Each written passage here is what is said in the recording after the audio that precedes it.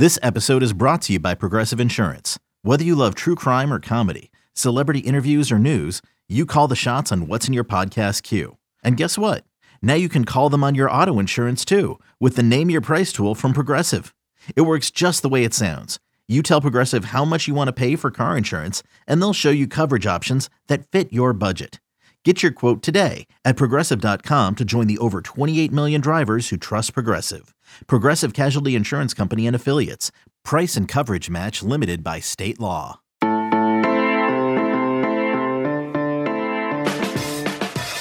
Good morning. It is Tuesday, January 26th. You are listening to the College Football Daily. My name is Trey Scott. I'm joined again by Wes Rucker of GoVols 24/7. Wes, I'm probably going to be doing another Tennessee episode later this week whenever they hire a head coach. And this is maybe redundant because I had you on recently, but I feel like this is the biggest story in college football. Tennessee hired its AD 5 days ago. Now we're waiting on a head coach, and the search is kind of heating up, it sounds like. What's the latest, and how much longer should we expect to be waiting?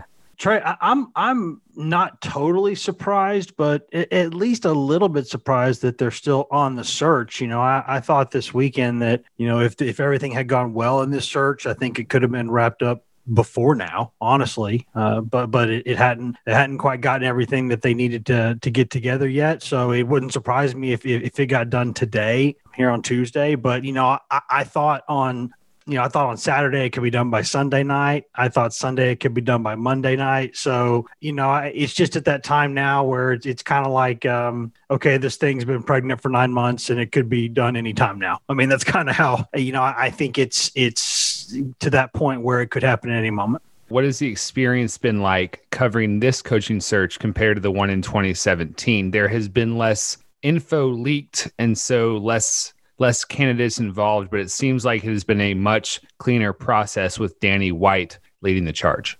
It has been, but, you know, I mean, that's not setting the highest bar after the one a couple years ago. The one a few years ago, I mean, I've seen a lot of things in Tennessee. I don't know that I'll ever see another, whatever it is, 30-day coaching search where you have an AD search in the middle of it. You know, I don't know if, even though this is the second time in 3 years Tennessee's had both vacancies at the same time, you know, this one, they were both gone at the same time. You know, last time it was just something so unusual.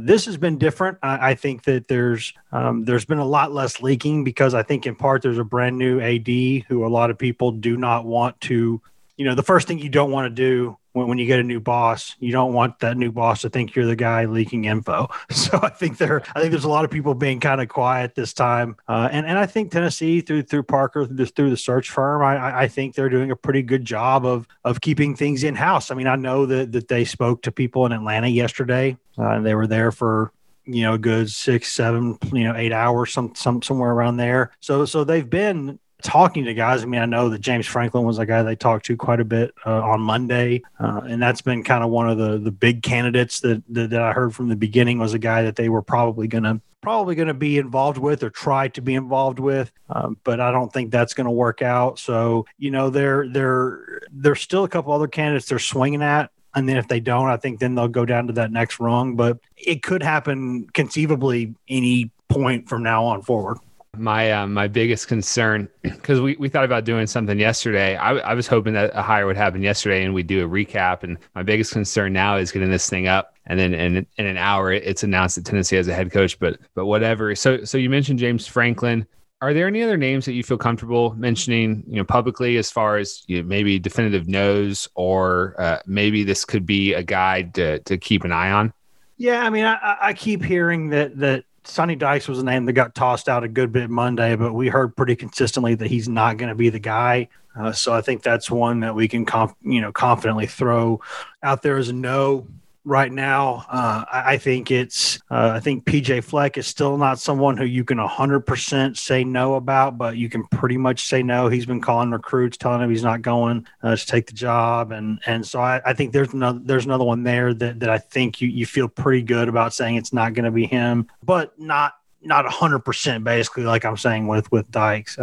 So, you know, Tony Elliott from Clemson, the offensive coordinator, he's still by far, he's been the name from the beginning that we've heard that Tennessee could probably hire him. and that he'd be interested. It's just a matter of where on Tennessee's list is he, because not that they don't think highly of him. They think very, very, very highly of Tony Elliott. It's just that I think they went into this preferring a sitting head coach. But if they get to a point where they don't feel like any of the sitting head coaches that are on their list will definitely say yes, then Elliott is a guy who will start to look even more attractive. So I think he's someone to keep an eye on, and I think there are other names that are kind of out there on the fringes. People are throwing out names like, Mario Cristobal, and I don't see that happening. I think he'd only leave for, pretty much Alabama or Miami. But especially in a situation like Tennessee's in right now, if Tennessee were in a slightly better position, I think Tennessee could have gotten a yes from Franklin, to be honest with you.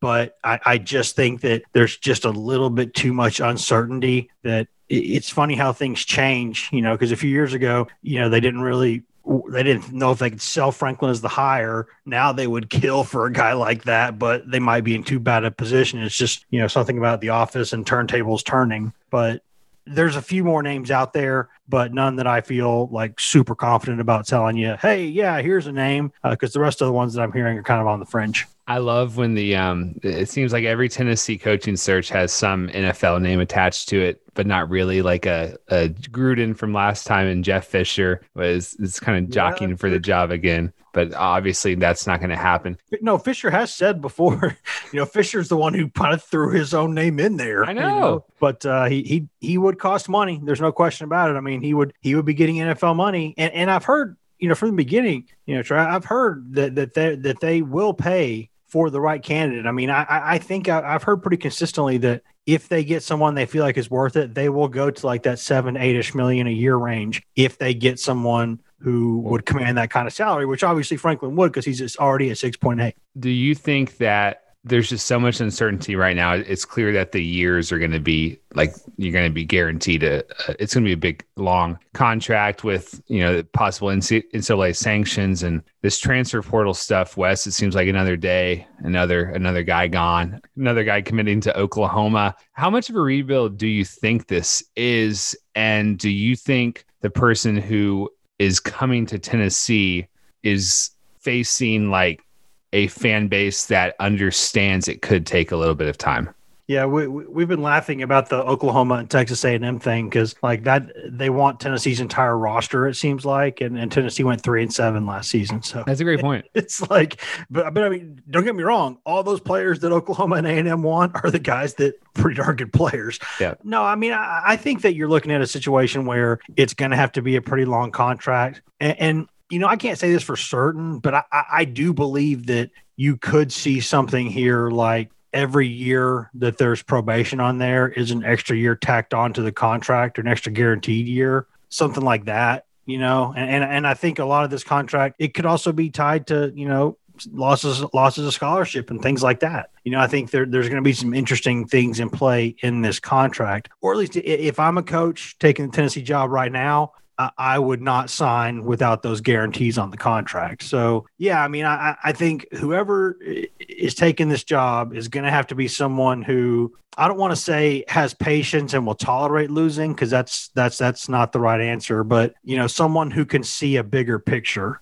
That's what you're going to have to do. Like Danny White, when he took the job as Tennessee's AD, said, I took the job for the bigger picture. I saw what the program should be and could be, not what it is and what it might be for the next year or so. I think that's something that is important to note. And I think it's something that's going to be really important for the head coach too. It's got to be someone who wants to hit the ground running, wants to say all the right things about competing right now, but someone who ultimately sees that you're looking down the road here. You're looking at the potential of the program. And I think that's important, because there's a lot of people out there, and I get why they believe this way, but there's a lot of people out there who say Tennessee just can never be great again. And I look at that and kind of laugh and say, has the game of football changed so fundamentally, so dramatically, so drastically in 13 years that all of a sudden Tennessee, which has always been a great program, cannot be great anymore? I think that's so dumb. Why even debate it? I mean, that's the way I look at it. But Tennessee is years away from being competitive because,